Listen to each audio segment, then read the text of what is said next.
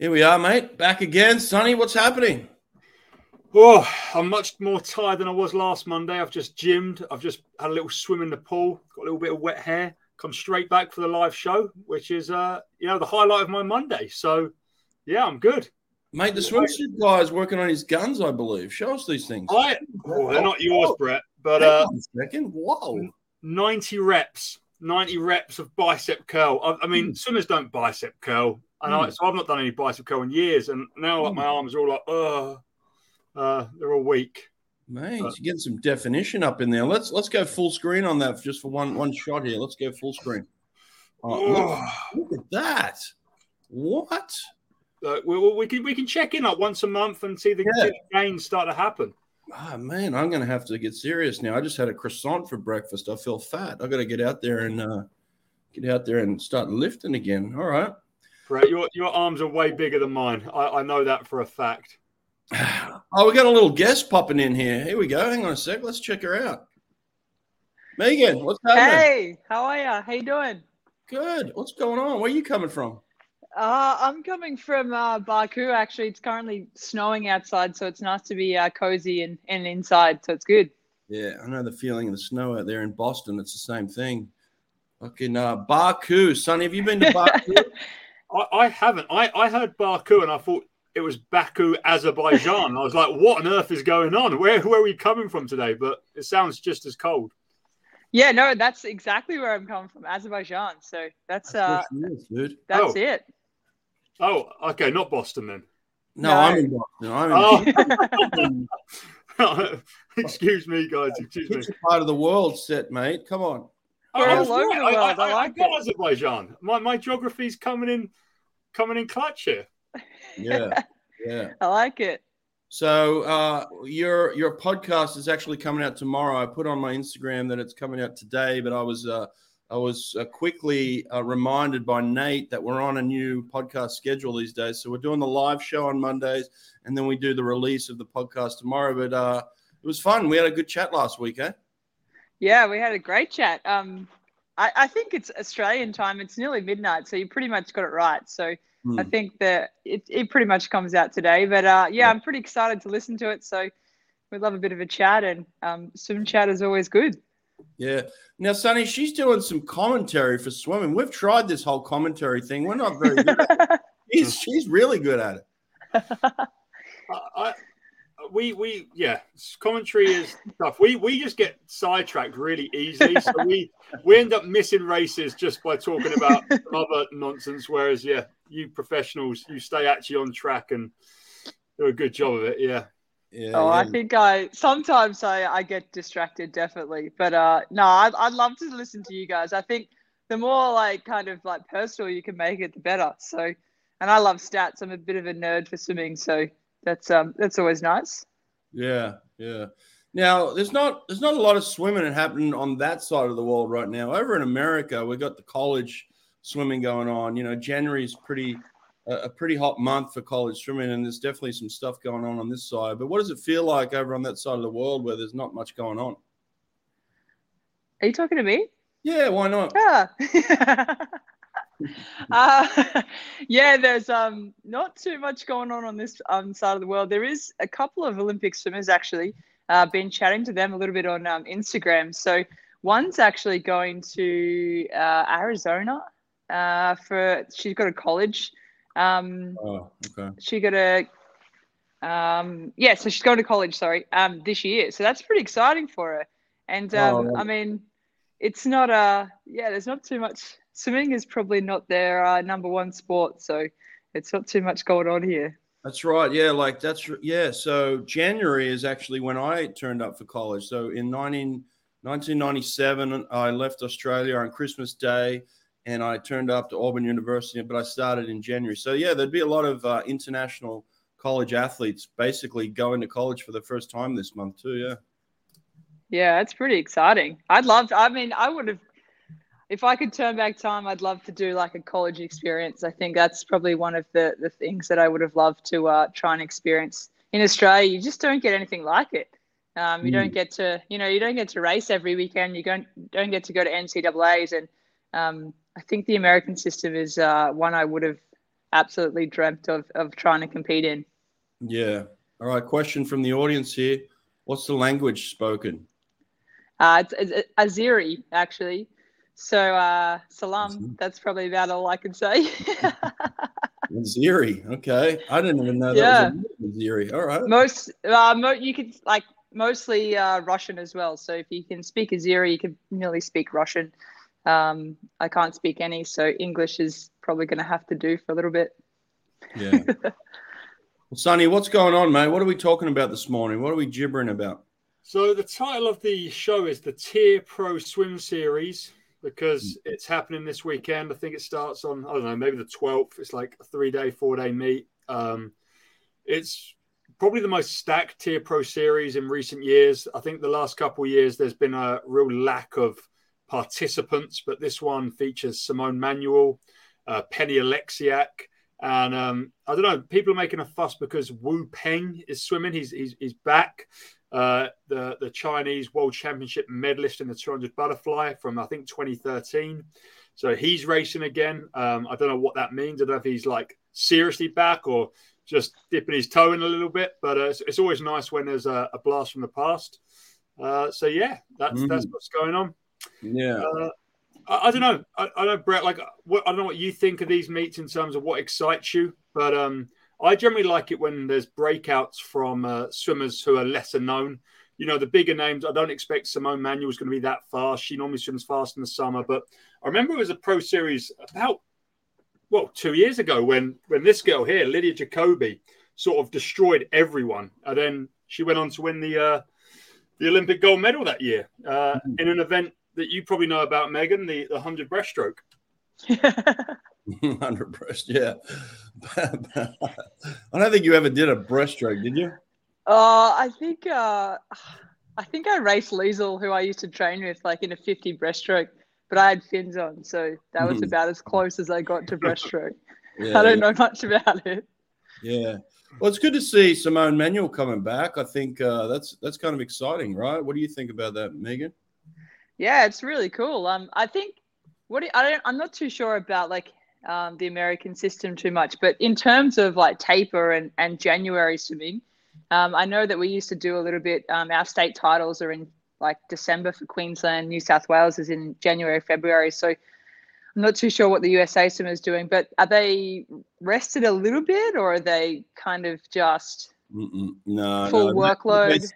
Yeah, they've come out of Christmas training basically, which generally is like the biggest block, you know, that any group would have, and primarily because it's focused around, you know, college swimmers, right? Like the college swimmers generally go through this massive block, and they'll go on this like Christmas training, they call it, where they go out and basically build team. But it's this kind of this period between, you know, this Christmas break and the start of the new calendar season, you know, in January, where there's a couple of weeks in there where you don't want to give the swimmers 2 weeks off. You know, college swimmers having 2 weeks off is tragic. So you go and do this Christmas training. And so a lot of these pro athletes are in these college programs. So they get kind of lobbed in at the same time. And so, yeah, I guess that's where the specificity of, you know, having a program where you can go in and get the type of work that you need, and then not just be lobbed in with a college team. So,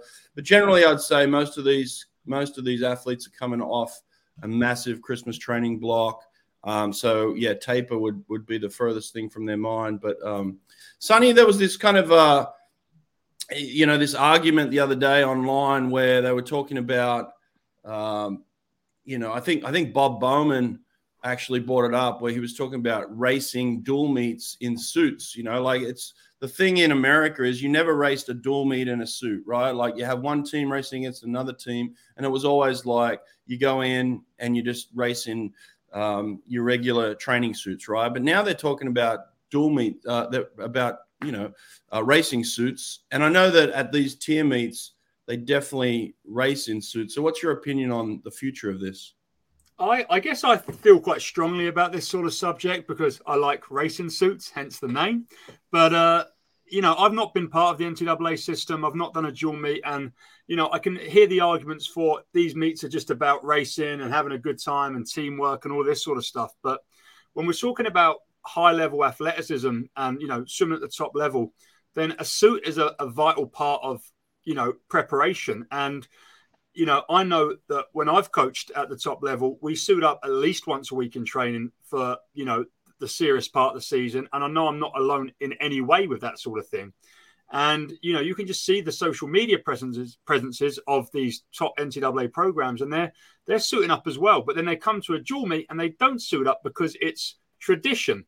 And, you know, I know we both have fun with Twitter because people just love to give, you know, poor opinions. But so many people argued that they're too expensive, these suits, and, you know, their college program can't afford it. And I kind of just said, well, the athletes we're talking about, that Bob Bowman's talking about, they're the athletes like Leon Marchand, who has more than one suit that he can suit up. And these big programs, they can afford to suit up, you know, for dual meets. It's not a question of money. And when it comes to just actually getting better at swimming, then it's a no-brainer to wear a suit. Yeah. What was your opinion, Megan? Yeah, I had a little look into this. I saw Bob Bowman posted, and there was so many replies I couldn't get through like the first, you know, third of it. But I'm a big fan of suits, especially being a female. So, you know, like and a backstroker. I think for my hips and my legs to be able to sit up and on that kind of line to get, you know, to get that little bit of a buoyancy. I used to love that feeling. But also I've never been in NCAAs. I've never been in a dual meet. So completely different system in Australia. So I don't know if I can weigh in on that, but I would support suits for sure, because I think the more times you can experience that racing kind of quality, you know, and the faster you can swim, why not? If everyone's on the same level playing field, then I just don't. I think it's a no-brainer as well. Yeah, but what about this theory of like you want to save your best swims till the end of the season? You want to have massive drops at the end of the season. It used to be that like, oh, I could drop 2 seconds in a 200, right? Like that idea of like, oh, train hard, work through this, and then at the end of the season you're going to drop 2 seconds. Now it's almost like swim as fast as you can and almost, you know, drop a couple of tenths or even just repeat what you've been doing in season. So this mentality has really shifted from these massive drops at the end of the season to racing fast all year and kind of maintaining at the end of the year, maybe just getting a couple of tenths drops, right, Megan? Yeah, I think though, like it depends on kind of who you ask and who kind of made up that kind of rule, right? Is that tradition, or is that how some people want to swim it, or is that how everyone swims it? I think it's a very individual kind of thing to ask someone if they want to have a big drop or if they want to kind of be consistent through the season. And also it depends, I think, on where you are in training. If you're coming in and you've been flogged all week and you haven't got any taper behind you, that suit might give you a little bit of assistance, but you're probably not going to produce PBs. So that's, you know, where the end of the season or depending on which ones you're going to target, that's where you get your bigger drops. I think it's a very individual thing, but I think the USA have got a bit of a different system to us. So I get a little bit confused. I had to look up what a dual meet was. So I'm a little bit behind that all that stuff. Was there ever a chance where a college coach came over and talked to you and said, hey, we want you to come swim for us? Did you never go through that? No, never. Really? Absolutely never. No. Wow. Someone screwed up there. There should have been some recruiting. I would have loved it. I would have been on that first plane for sure. Yeah. I thought that someone may have just tried that and then you went to your coach and then they just shot it down, because there's a lot of negative kind of connotations with, you know, swimmers leaving Australia and going to America. But anyway, Sonny, I think I saw you say something where you were like, the freshmen come in and they might not have the suits. So what they could do is just get a suit from someone that's been in the team for a while. That doesn't really happen in America, mate. Like if you give someone a suit, they're not giving it up.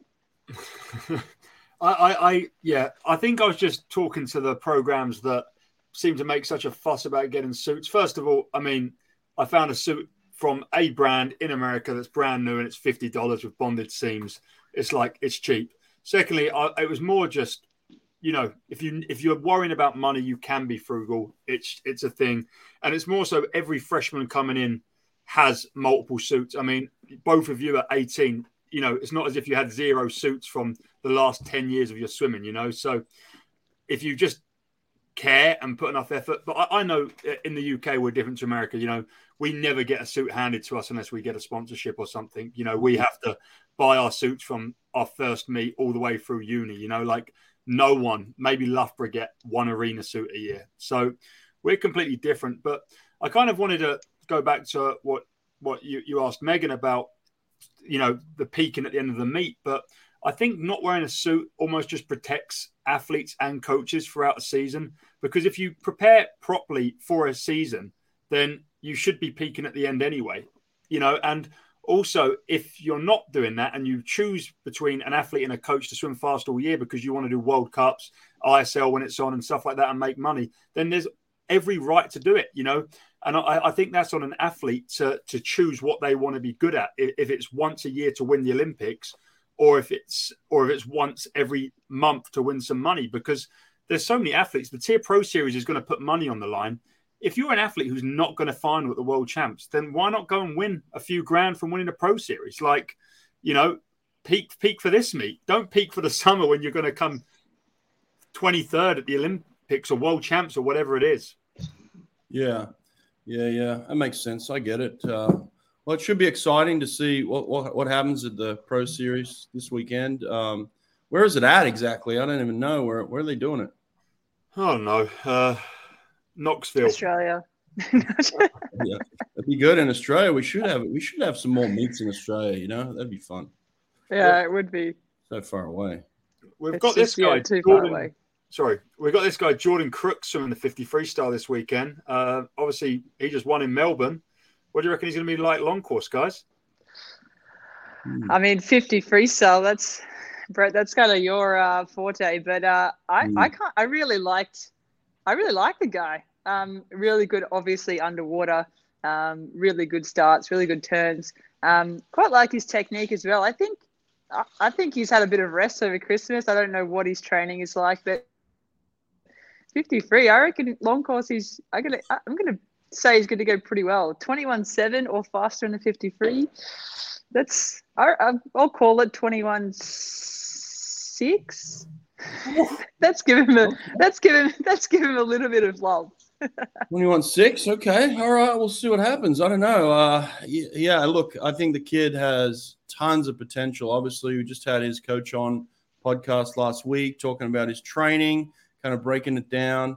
The stuff they're doing at Tennessee is brilliant. And it sounds like they're mixing in long course work into their weekly schedule. They're doing 3 or 4 practices a week long course. So hopefully Jordan is starting to figure out the long course as well. Obviously, he's got the underwaters down, and sometimes that can be a bit of a crutch to these short course swimmers, right? They just get stuck on that and they think to themselves, well, that's my skill, that's my forte, that's what I'm good at. And they don't put the time and energy into figuring out the length of their stroke, the tempos of their stroke, the rhythm to really hold it up on a long course swim. So I think this is exciting for Jordan. He's a young kid at the start of his career. He's obviously got some weapons, but if he can figure out that length in the 53 to maintain that speed, because ultimately we know in the 50 it's the person that slows down the least, right? So if you can get on your length, if you can hold water up top, he's going to have a lead at the 15, through his breakouts, and then it's just a matter of maintaining. So yeah, it'll be really interesting to see. I guess there's some predictions down here. Alex is predicting 22.0. Okay, we're just throwing out times now. That's good. Yeah, I gave him a bit of love. I gave him a pretty fast time. Yeah, well, look, ultimately what we really want to see is someone go under 21 seconds, Sonny. And I think I put up a clip last week of you and I kind of talking about that 21-second barrier. He's definitely one of these kids who's got the potential to get down there in the future and challenge something like that, right? I think so, but also I think his actual PB right now is 22.2. So he's got to drop 1.3 seconds to do that. And I mean, just looking at his progression curves for the last couple of years, it's clear that he's on a great trajectory. I think going into World Short Course, his best time was like 22.1 short course, and he went 20.4. So, no, 20.3, sorry. So it's not like this kid isn't capable of drops. I just think when you look at him until the turn, he's kind of level with a few other guys. It's only the turn that makes such a difference. That's not me saying he's not capable of being the best ever 50 freestyle long course. I just think, you know, there's pieces he still needs to that puzzle, but he's 20 or 21. There's no way that he can't ever do it. I just don't know. I think from another standpoint, one of the British lads, Lewis Burris, who's training down in Perth, he is like the complete opposite of someone like Jordan Crooks. He was 21.7 long course at the Commonwealth Games, and he has no start, no underwaters, but on the surface, he's the quickest in the world right now. And he was 20.9 short course, but he's someone who, when they get to the long course ball, that drop short course to me is something super exciting. So, you know, there's so many other people that are capable. He's the same age, and yeah, he's a swimmer, not an underwater kicker, which I think bodes better for long course. Yeah. Hey, something that I just thought of here. I was looking at Ryan Murphy's name actually in the sheet of racing this weekend, and Ryan Murphy is obviously you know, a stud, world-leading backstroker, but his real challenge comes from the Russians. What's the status of the Russians this year in 2023? Are the Russians racing internationally this year? So as far as I know, the Russians could enter the Tier Pro Series as long as like the USA let them. Like Minakov has raced in American meets this year, and there's been a range of the Russian and Belarusian swimmers who have raced, you know, abroad. They just can't race at World Aquatic Championships, European Championships, Olympic Games, and there's just been that's still a definite ban. The ban is kind of like never ending as far as I know until someone unbans them, which I guess will be when Russia stop attacking Ukraine. Megan, you got any thoughts on this? What's your thoughts here? I mean, be careful. You're over in the Russian territory, so I know that's I'm very close. I'm very close to that border. I know it's a hard one, you know, like to get banned. Just I get it. I get all that, and I'm not going to get political or anything, but some of them are really quite innocent and they just want to swim, right? And it just happens to be that they obviously were born in Russia and that's their country. And some of them are passionate about it, and so I think that's quite hard. But I don't really have too much to say on that one. I think if they're banned, they're banned. You know, like that's kind of what the world is going through at the moment. So, yeah, I guess they're going to have to just hold on to that and see what happens.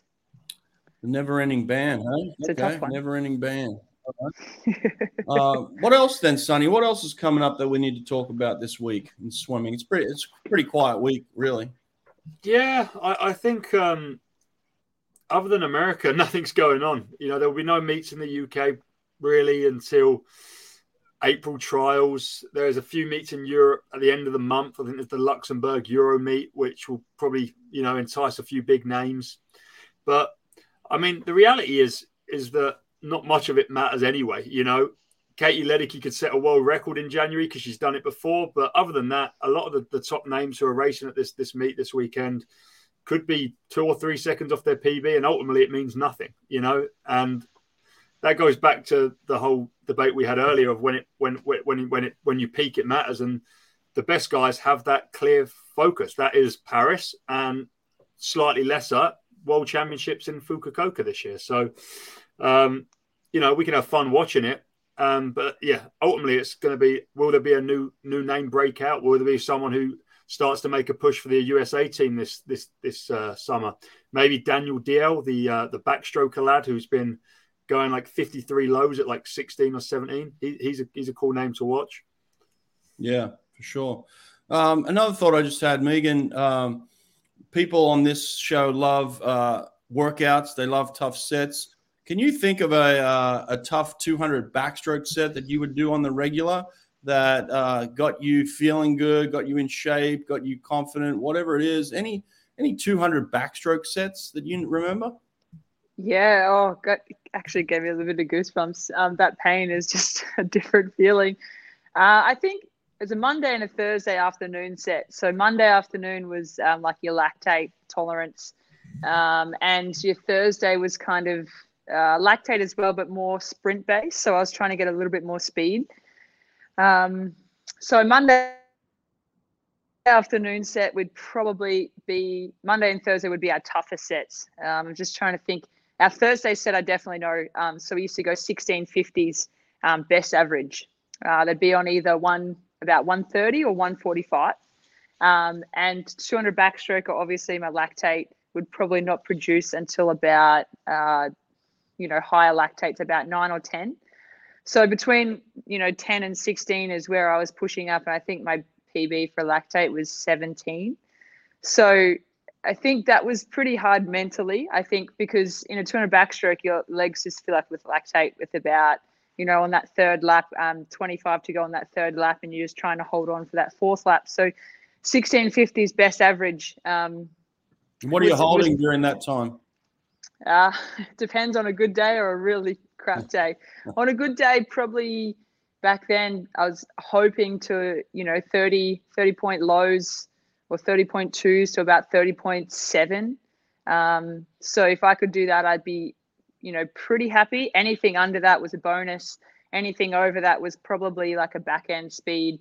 So, it wasn't great. The lower I could get in those 30s, Bowley would be pretty happy.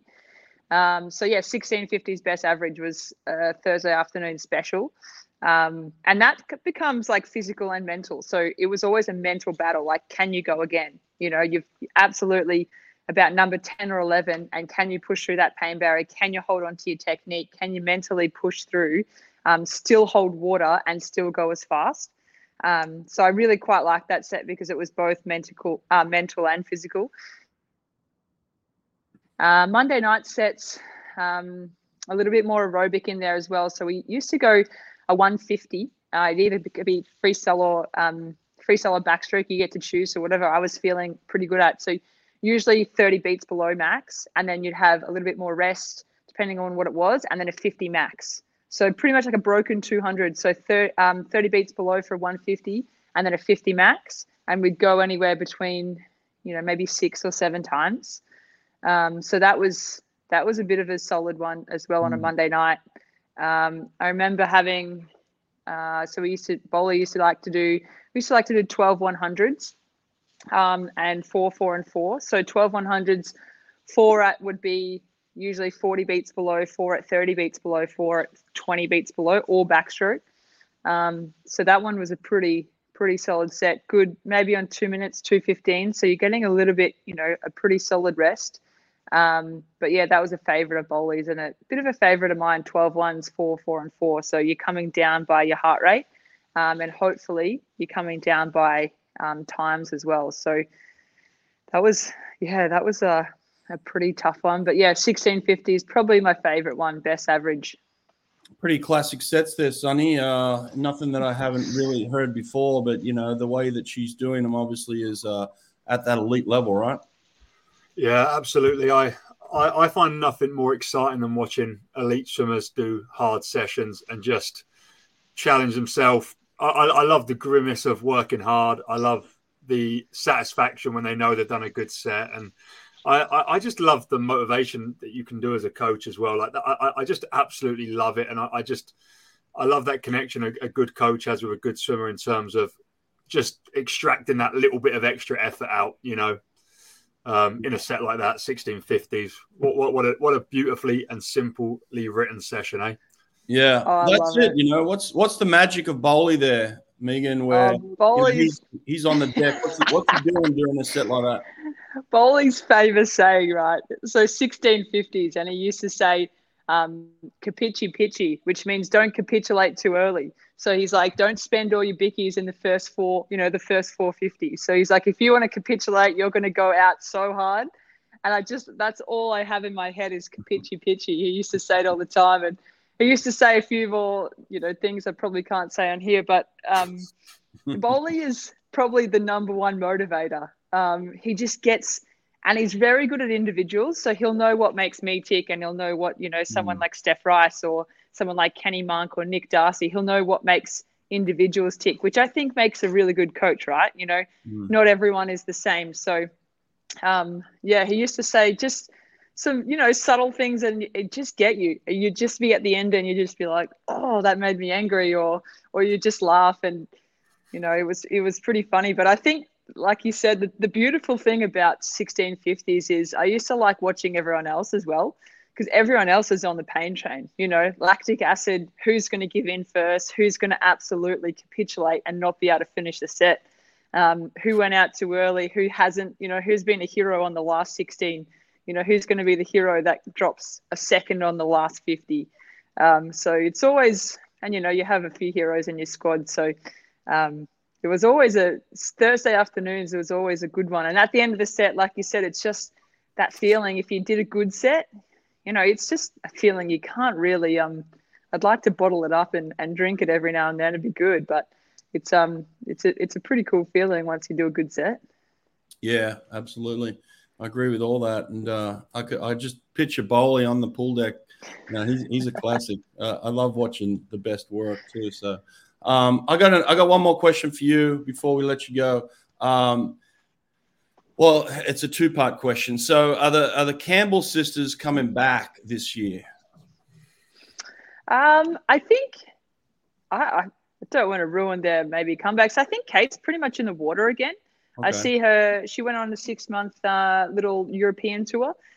She did some commentary with Channel 7 for the Commonwealth Games, which she did, amazing straight off the bat. So she did pretty good. And I see her getting back into her rehab. She wasn't as good as you with that. No, I'll take that.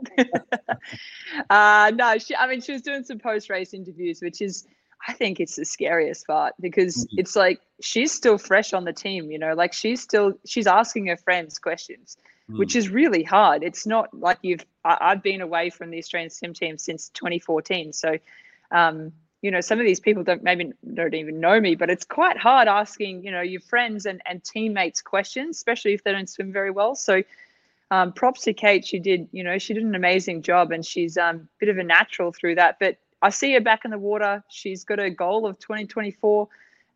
She might be the first ever person, not even male or female, to go to 5 Olympics. 5 Olympics is far out. That's it might be special. She might make it, she might not, but she's got a lot of courage going for it. Bronte is in Europe at the moment. I think I saw her skiing, maybe maybe Canada, I think it was. So I'm not too sure what Bronte is doing. I'm not sure. I haven't really seen her in the water, but Instagram's a funny one. Who knows what happens if it's true or not, all the good stuff on Instagram. Yeah. But I'd like to see both of them. I'd like to see Kate, if she's going for it, absolutely smash it and be the first Aussie to go 5 Olympics. All right, second part of that question before you go. Who wins the 100 freestyle at the trials for the women this year? I'm going to say Molly O'Callaghan. I like her. I like her a lot. She's got mad skills. She's got a really, really good start turn underwater, like off her turn. She has a cheeky little look, and she goes on her side, and she's got a really nice technique, a little bit short on the stroke, but she's young and she's so fearless. I think it's going to be a nice little battle though between her and Emma. But I just think Molly's she's just got that age on her side a little bit. Not saying anyone's old, but I think, I'm going to say Molly's going to win it, and she's going to be in prime for the next 2 or 3 years. So I think she's just kind of arrived on that at that world stage. I like that call. I love it. All right, Sonny and I will debate that as you leave. You've got to run. I know you've got a lesson to get to. So yeah, I got a swim lesson. Appreciate you dropping in. Thanks for coming. And thanks for having me. Tomorrow. All right, take care. Yeah, sweet. See you guys. Bye. Cheers. Bye. Sonny, I like that call there. Molly O'Callaghan for the fastest female 100 freestyler in Australia this year. What do you think? I like it for another reason, and that's that she finishes fast. And I just think there's a mental thing for being the guy that chases down or the girl that chases down. Just there's a pro to it, and it really puts pressure on the person who's going to take it out fast, which will be at the Australian trials. Emma will turn first at 50, and she'll know she's probably got like 0.6 of lead, and that 0.6 can be eaten up by Molly. And I think Emma's a great winner, hence all the gold medals she's got. But it's a thing to have that corner of your eye. Molly coming back in like 26.2 or whatever she does, which is just absurd for a woman. There's a lot of pressure that comes with it. But also, ultimately, if they could both get top 2, they both submit at world champs anyway. And so does it really matter who wins the Aussie trials? It really matters who wins the world championships, because I think it's going to be one of them two as well. Well, we're saying that, and here we are now talking about Kate Campbell coming back. So, like, you got Kate Campbell standing up next to these girls all of a sudden who've had a year off from her, and now they've got to face her again. Kate's motivated. She's ready to come back. So you got to put her in the mix, don't you? These top swimmers, they can come back and they can be great really quickly, especially, after the mental break and what that provides.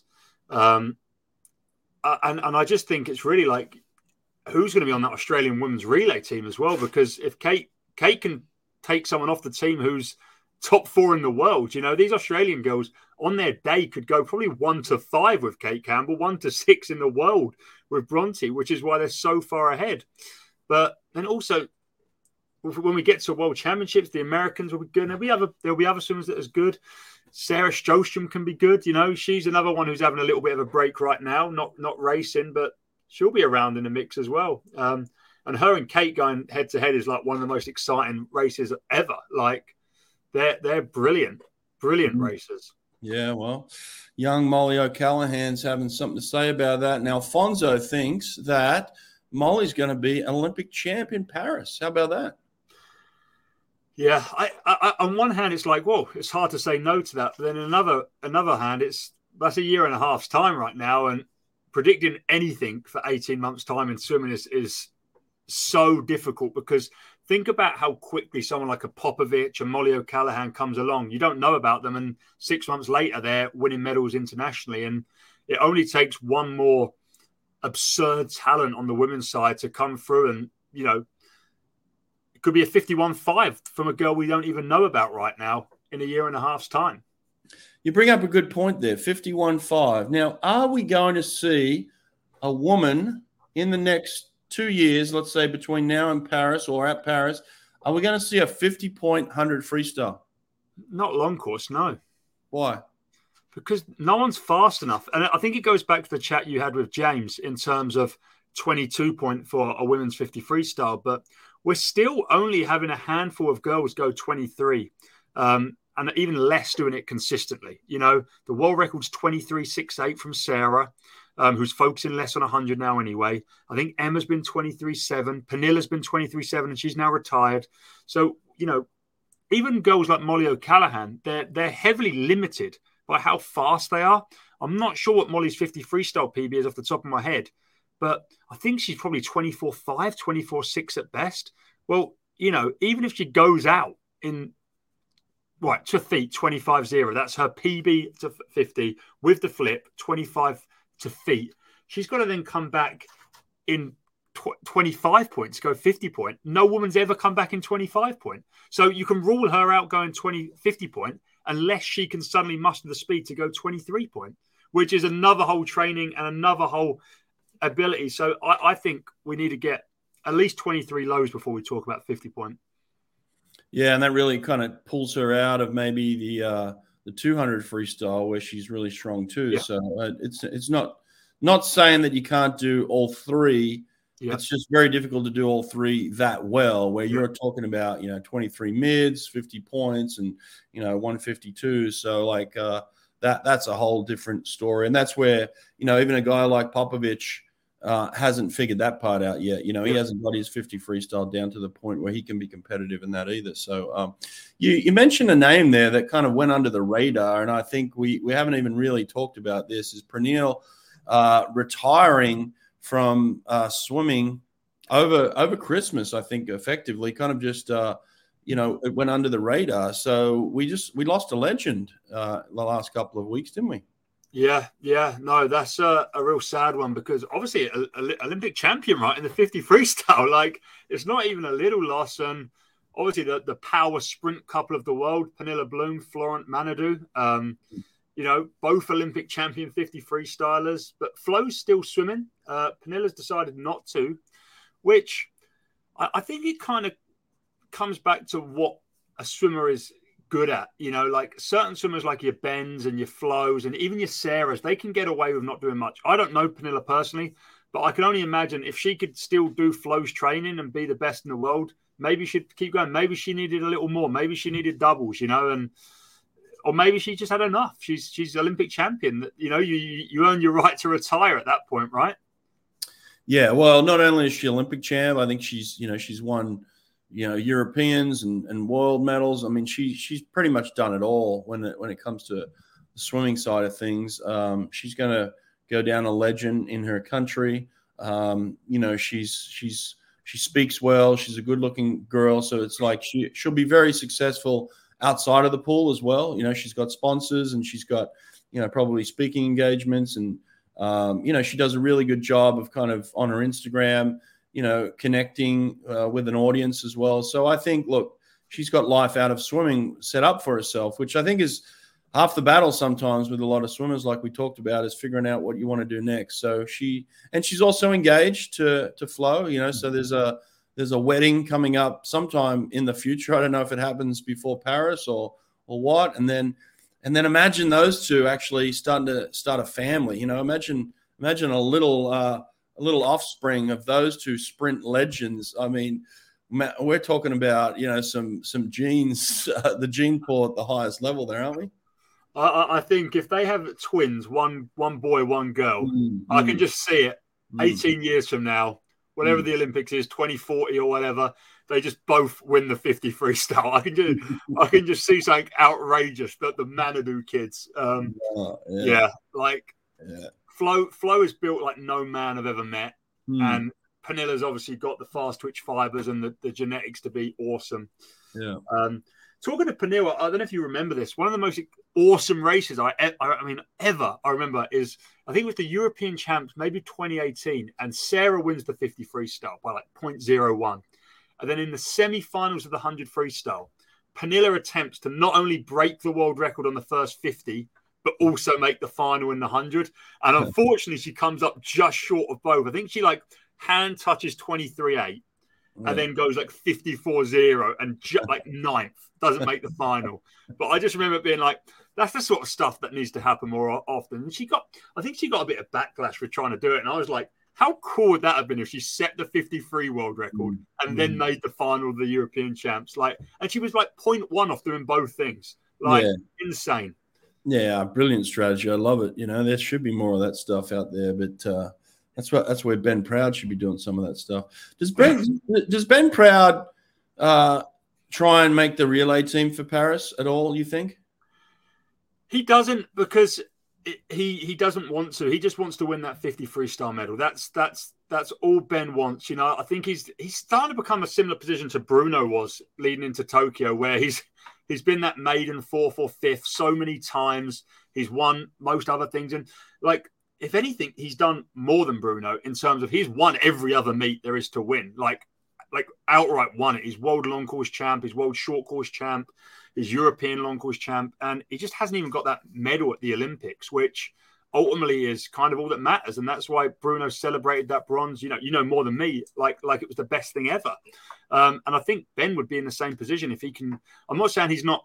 He wants to win. Of course he wants to win. But I think if he comes away with a silver and a bronze, he'll be happy. And I think the relay just takes so much more training. Like, he's capable of 47 long course splits, probably similar to Bruno as well. Like, Bruno was capable of them 47 long course splits, but ultimately, did it take anything away from his 50 freestyle? Maybe it didn't. I think in Ben's case, it definitely does. But ultimately, that men's GB team is in for a medal now. They're a dark horse for that bronze medal in the 4x1 team. Yeah, for sure. That's going to be some good racing. I just had a random thought Whatever happened to the kid that won the 400 free at the Olympics? Hafnaoui, where's he gone? So I wanted to bring him up because he's actually racing the Tier Pro Series this weekend. Okay, there we go. So what happened is and we commentated it live, and we said about how he's going to be like attacked by Indiana staff to try and get him to recruit him. And he then, like a month later, announces he's going to swim for Indiana. But for some reason, I don't know NCAA school stuff. His grades aren't good enough to compete. So he's training in Indiana right now with Ray Lewis and the staff there, but not competing NCAAs. But he is representing Indiana at this meet, and this will be his first sort of competition since being a Hoosier. And he's racing a whole range of events. He's doing the 800 freestyle on the first day, going up against Bobby Fink. What else is he in? Let me see. Beautiful. He's racing a few events, I think. He's got the 400 freestyle against Kieran Smith, Bobby Fink, Zane Grote. Nice.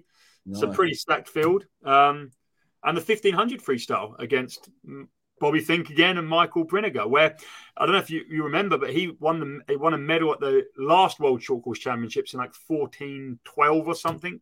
So he's pretty good at the 1500 as well. Yeah, beautiful. Okay, well, good. Well, finally, we're going to get to see Hafnaoui back in action. I feel like I haven't called his name in a while, so let's get him going again. So we may have to watch this Tier Pro Series this weekend. Sounds like there's a lot of action going on down in Tennessee, eh? Yeah, I love watching racing, and there will be some fast races. I mean, I just looked at the women's 50 backstroke, and there's quite a few resurgences. Like the women's 50 back has Olivia Saliga, so she's racing again. I don't know if she's been on a break or we've just not heard of her, but obviously she's a world champion in this event. She's up against Kira Toussaint, who's obviously swimming at Tennessee with that great staff there. Catherine Burkhoff, who's like maybe the quickest in yards, if I'm not mistaken. Kylie Mass, Regan Smith. Like, what a field for the 50 backstroke there. Like, I think there's going to be some really good races, and it's always going to be that case of people are in hard training. Some people, I mean, clearly people like Jordan Crooks, who, someone mentioned here, he swam really fast at a dual meet in a Speedo last week, whatever that means.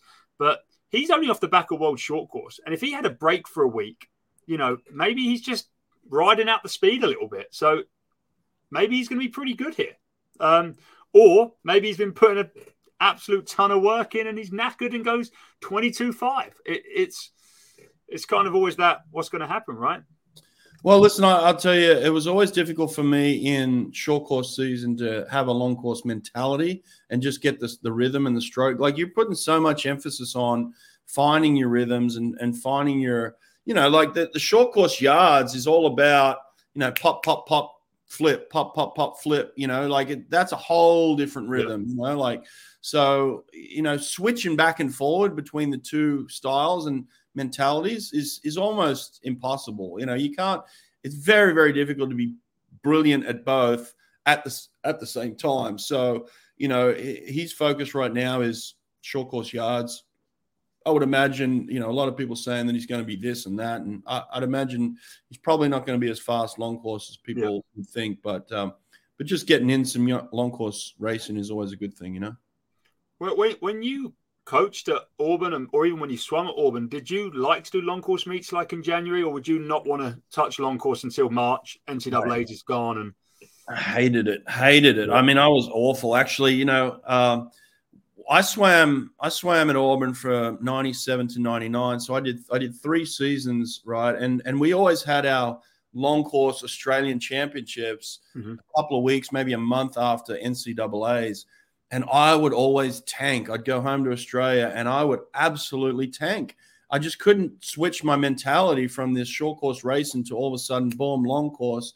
Now, look, a lot of these programs are doing some long course training in season. I think that probably helps. We didn't do that at that time. So that was part of my decision to actually go back a year early and leave college and actually try and make the Australian Olympic team back home in Australia, because I had to switch my mentality. That was really what it came down to, is like I'd missed a team 3 years in a row, and I was like, well, I can't miss the Sydney Olympics. The only way that I can possibly get there is to go home, have a fixed mentality on long course racing, which ultimately was the right decision and helped me perform at the highest level. But really, really difficult to go back and forward between these mentalities, in season. So as a coach in NCAA, I'm guessing like your sort of focuses professionally are all NCAA based, right? That's your job, is to be successful at the NCAA. So if you're someone like Josh Crooks' coach, your focus is not for him to win world championships, it's to win NCAAs, and then anything else is a bonus? Or do what happens if someone like Jordan Crooks is like, look, Josh, I get it, we're NCAAs, but all I want is a medal world long course this year. How does that sort of conversation come about, or how do you reckon that sort of thing works? Look, I think when you've got the individual swimmers, that's where your individual focus might be. You've got someone like Jordan who can compete at the highest level. You're going to give him that leeway, but you're not going to give that to 30 of your athletes.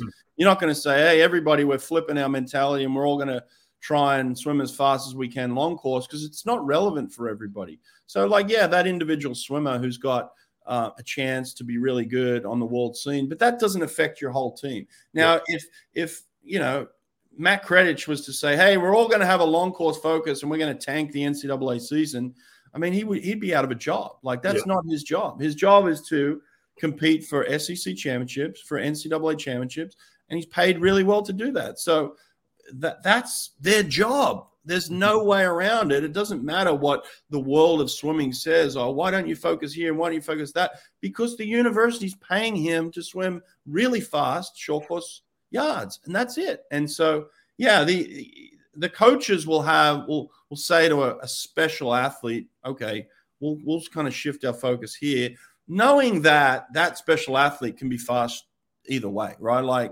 They're going to be able to show up because they've got the talent, they're doing the work. They'll be fast enough. I had that with Matt Targett, for instance. Matt Targett in 2009, we win the NCAA title as a team, but he'd just come back from Australia competing at the Australian Championship. So literally he had 3 or 4 days back in the country, and then he suited up and raced again. So he went back and competed, and then came and helped us win a national title. So that's kind of the mentality that you'll have with an individual swimmer, but not a team mentality. Yeah. No, that makes sense. I kind of, just while you were saying that, I kind of was thinking about if you had the same team and you prepared all year long course, done a long course meet, and then went in some yards, versus the other way around, you prepare all year yards and then go into a long course meet.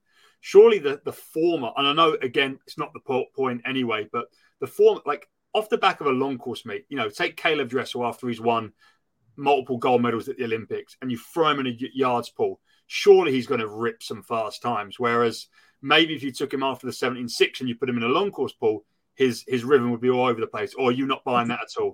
No, I'm not buying that either, mate. It's all based on the rhythm and timing, right? The timing of your turn is crucial. If you haven't got that timing down, if you're in a long course rhythm, you're coming out of the 15-meter breakout and you're getting into a flow to get to the 35-meter mark, 35 meters of swimming, and you're in a flow and a rhythm. You're not thinking 2 strokes turn. You're thinking rhythm, hold your length.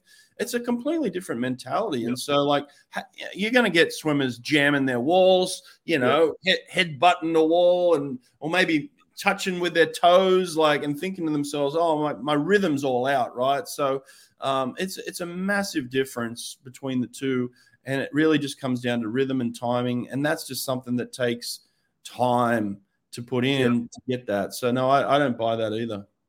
No, that's interesting, because I think the most popular sort of debate I see, and even when people are talking about how America should maybe handle doing a short course meet at trials for worlds, they were like, stick it after long course target meet of the year. So stick it after world champs, because everyone's fast, everyone's tapered. But,